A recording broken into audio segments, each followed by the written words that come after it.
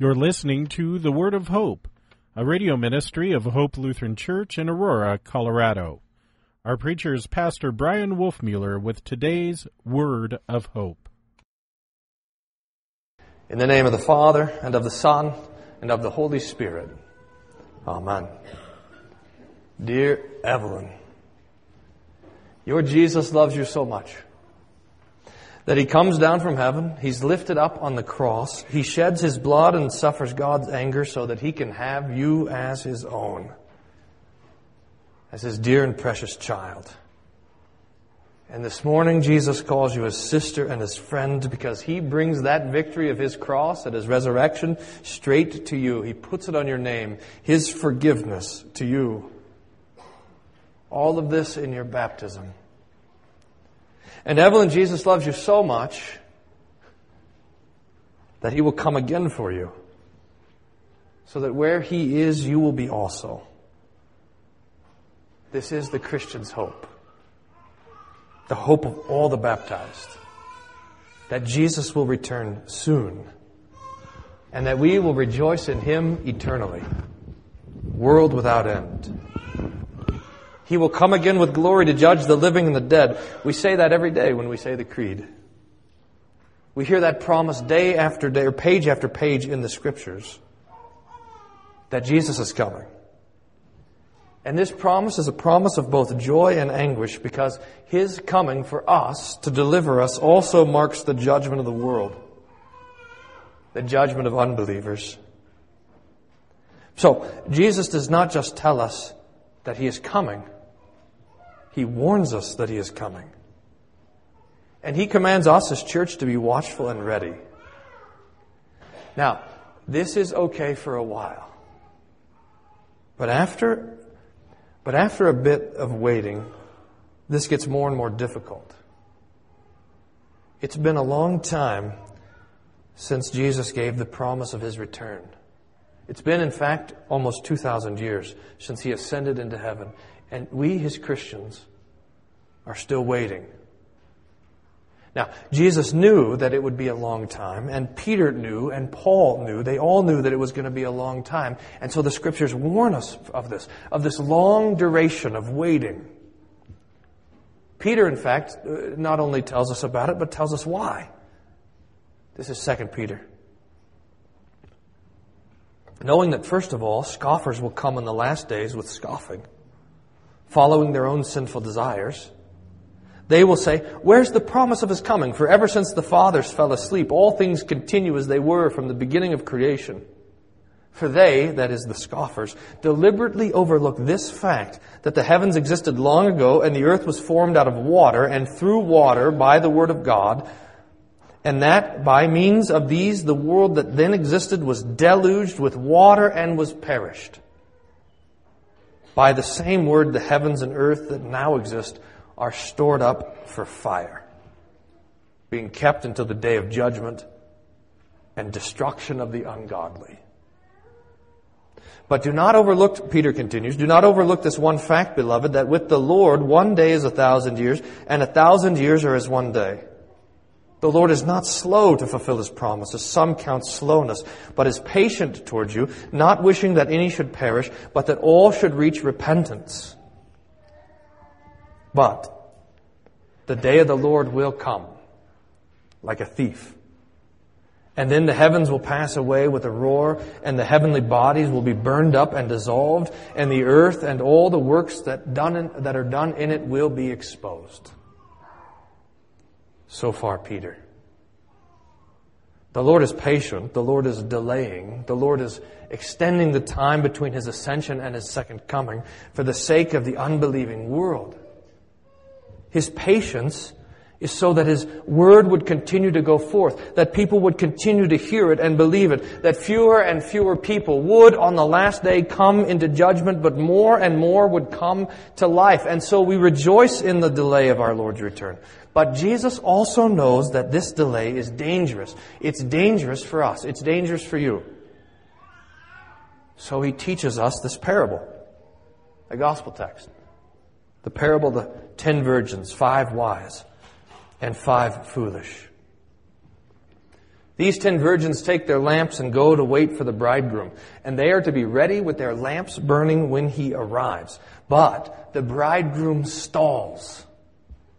He delays. And 5 were not ready for that. All 10 of the virgins fall asleep, but then at midnight comes the cry, "Wake, awake, the bridegroom is coming." And so these 10 virgins wake up and they ready their lamps and they get ready to go out and meet the bridegroom, but they realize, at least 5 of them realize, they don't have enough oil in their lamps. They try to borrow oil from the other wise virgins who had the oil with them, but they say, "There's not enough for us and you. Go to the store and get some of your own." And as they're gone, the bridegroom comes and calls the 5 wise into the wedding feast, and the door is shut. The 5 foolish then come to knock on the door. We don't know if they found oil or not, but they come and knock on the door. "Lord, Lord, open to us also." And then some of the most frightful words in the entire Scripture. "I don't know you." And these foolish virgins are sent away into darkness. The bridegroom is Jesus. The virgins are the church. Those who are outwardly waiting for the Lord's coming. And the oil represents all the gifts that the Lord gives in the 3rd article of the Creed. The Holy Spirit, God's Word, the sacraments, and faith that believes all of these things. All this goes together. If we're reading this then correctly, we should all shudder. For there are 10 virgins, but only 5 attain eternal life. There are 10 that look like they belong to the bridegroom, but in the end only 5 are there. There are 10 sitting in church, but in the end only 5 make it to heaven. Now Jesus tells us this because he wants us to be part of the 5. Jesus tells you this because he wants you to be part of the wise virgins and not part of the foolish ones. So we do well, we in fact do very well, to consider what their foolishness consisted of. It wasn't, after all, that they didn't know how to work a lamp. I mean, they're fairly simple devices. You have a bowl with an oil in it and a wick that comes out, and you light it and it burns until the oil runs out. And it wasn't the fault of the foolish virgins, it wasn't their foolishness that they were sleeping when the bridegroom returned. After all 10 of the virgins were sleeping, even the wise ones. The foolish virgins had, and this is the problem, they had 4 pieces of false doctrine that they were clinging to, bad ideas that at the end resulted in them being in outer darkness. And here at least are 4 of the bad ideas of the foolish virgins. We're going to consider these and see if we hold to them as well. Number 1, the bridegroom won't come back today. Someday, but not today. Number 2, I won't need my own oil. There'll be enough for people to share. Number 3, I'll have time between the announcement of the arrival of the bridegroom and his actual arrival to get things in order. And finally, 4, when push comes to shove, I'm sure he'll let me in, even without the oil. Now, I want to consider these in turn, and I want you to think about your own ideas about the Lord's second coming and see if any of these thoughts are clinging to your own mind. The first one is this: he won't come back today. Someday, but not today. Today, after all, this is why this is such a great temptation. Today seems a lot like yesterday. And yesterday seemed a lot like the day before. All we know is the sun rising and the sun setting, going about our lives. We know that yesterday the earth didn't dissolve, the day before the earth didn't dissolve, so we assume that today the earth won't dissolve. The trumpet didn't blast on Friday or on Saturday, so surely it won't blast today. And all we know is the Lord not coming back. So it's easy for us to forget or to get lazy about this or to think that it's sometime in this great distant future. In fact, I suspect that each time we sin, we demonstrate that this thought rolls around in our own minds. At least I've got a couple hours before Jesus gets back. So I'll be able to get away with this and straighten things up later. The 5 foolish virgins were there waiting for the bridegroom, but their expectation of his return had grown cold. His return for them was a far-off event. Now, it could be, dear saints, that the Lord could return in the day of our great-grandchildren, and that's not our concern. Jesus has set us here to live each day as if it were the one, the day, the last one. That we would be ready and watchful and not weary of looking for the Lord's coming to rescue us. The second thing the foolish virgins thought was this: I don't need my own oil. There's maybe a common store of it somewhere. Maybe there's a vat or a jar of oil that we can all share. And they thought they didn't need their own supply. Now, how does that look for us? Perhaps this is the person who has confidence that they'll be saved because they're part of the club, because they go to church, or because they went to church at some point. I was confirmed. I used to go to Vacation Bible School when I was a kid, or even I go to church every week, but there is no oil. That is, there is no faith in God's promise, no trust in His provision, no feasting on His word. It will indeed be a frightful day, the last day, to those who do not have faith in Jesus. A firm trust in His promise of life and His mercy. It'll be a frightful day to those who thought that because they were members of a church or their name was on the rolls that they're in. The third false doctrine that the virgins have is that they think they'll have time between the announcement and the arrival of the bridegroom. That there will be on the last day a little margin for them to make things right. The cry goes out in the parable. The bridegroom is coming. Come to the wedding feast. And they have to run off to find a grocery store and buy some oil, but there is no time. The last day comes like a bolt of lightning. There is no early warning system. If you are not ready, you are not ready. I've talked to so many people who say things like this: I really need to get back in church. I really need to pick up my Bible and read it. What are you waiting for?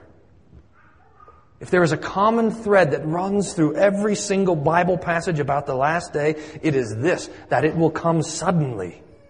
And if your lamp is empty, it's empty forever. There is no time to make up for it.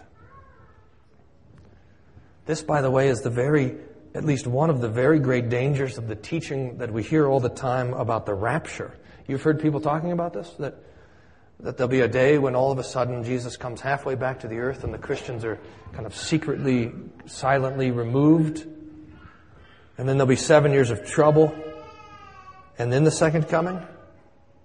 I mean, first of all, this is nowhere in the Bible. It's complete science fiction. But it produces the very kind of dangerous thinking that Jesus warns us about. That after the rapture, there'll be time to straighten things out before the judgment.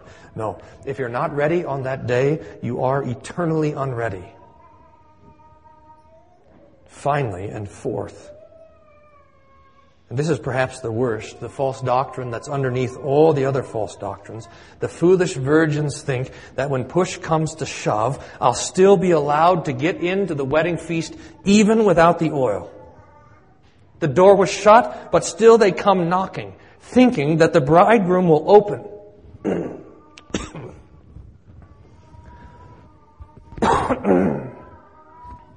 The bridegroom will open for them if they just give him a wink. After all, they were there with the other virgins. They did have their lamps with oil in them for a little while. And this bridegroom is a pretty nice guy. These foolish virgins hadn't even imagined the possibility that they would be left out of the wedding feast. This false doctrine is underneath all the others. It is the dangerous idea that there is no judgment, that there is no hell, or that if there is a hell, surely I don't deserve it. This false doctrine is a denial of the Lord's law that we are all guilty, all of us, and that we really, truly do deserve God's punishment, His wrath forever. Oh, I know I make mistakes, but I'm not that bad. That's the foolish virgin talking. And this false doctrine is also a denial of the gospel. That the Lord has prepared a way to heaven. A way, one way, Jesus and His blood. Surely there's many ways to heaven. Not just faith in Jesus that saves. I don't need this kind of oil. I can go in the other way. That's foolish virgin talk. And this talk is everywhere. And it creeps. You should certainly know this. It creeps over time into our own hearts and into our own minds. This denial of law and gospel, and this is what makes it so difficult, is a pseudo-faith. If someone, after all, says that God is such a nice guy that He won't let anyone perish forever, it looks like they have faith in the mercy of God, but it's not faith at all. It's not trusting God's Word. His Word of law, which condemns us of our sin, and His Word of gospel, which forgives us of our sin. So the foolish virgins think that they don't need the oil. They don't take the requirements seriously. They think that they'll be able to get in just because they're the virgins. And they are wrong. All of these ideas are dangerous. And all of these ideas are constantly tempting us. But we have the solution given by Jesus. Oil. Have oil in your lamps. And the five wise who had the oil, they knew they had the oil. So confident were they that they could even fall asleep and take a nap while they waited for the bridegroom to come. Because they had oil. That is, because they trusted the Lord's promise. The five wise knew their sin. And they knew even more than their sin. They knew the righteousness of Jesus. These five wise virgins beat back the devil and his lies by simply clinging to the readiness of faith. A simple trust in the name of Jesus. A delighting in their baptism. You, dear saints, are part of the wise because you have already the word of promise. That you have passed from death to life. From judgment to righteousness. You know that. So that even when the stars are falling out of the sky and the mountains are shaking and falling into the depths of the sea, you will stand sure, still, firm in the hands of Jesus. The one who loves you, the one who died for you, and the one who is coming for you. This simple faith in our Lord and His mercy, this simple trust in His promised forgiveness, this is the welcome, the assured welcome of the five wise virgins. And it is your certainty of heaven and life everlasting. May God grant that we would hear on the last day the joy of the bridegroom's welcome, that our sins are forgiven. Amen. And the peace of God, which passes all understanding, guard your hearts and minds through Jesus Christ our Lord. Amen.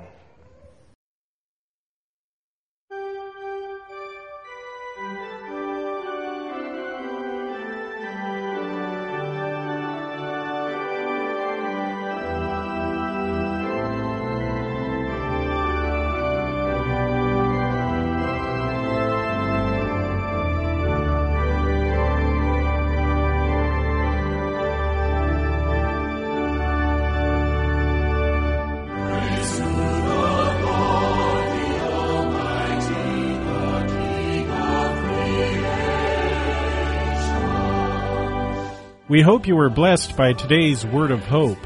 Hope Lutheran Church is located at 1345 Macon Street in Aurora, Colorado. Their weekly schedule is as follows: Sunday morning worship at 9:15, adult Bible class and youth Sunday school at 10:45 a.m. On Tuesday mornings, there is a Matin service at 8:30 a.m., with a Bible class to follow at 9:30 a.m. You can find out more about Hope Lutheran Church at www.hope-aurora.org. That's www.hope-aurora.org. Until next time, may the Lord bless you and keep you in His grace.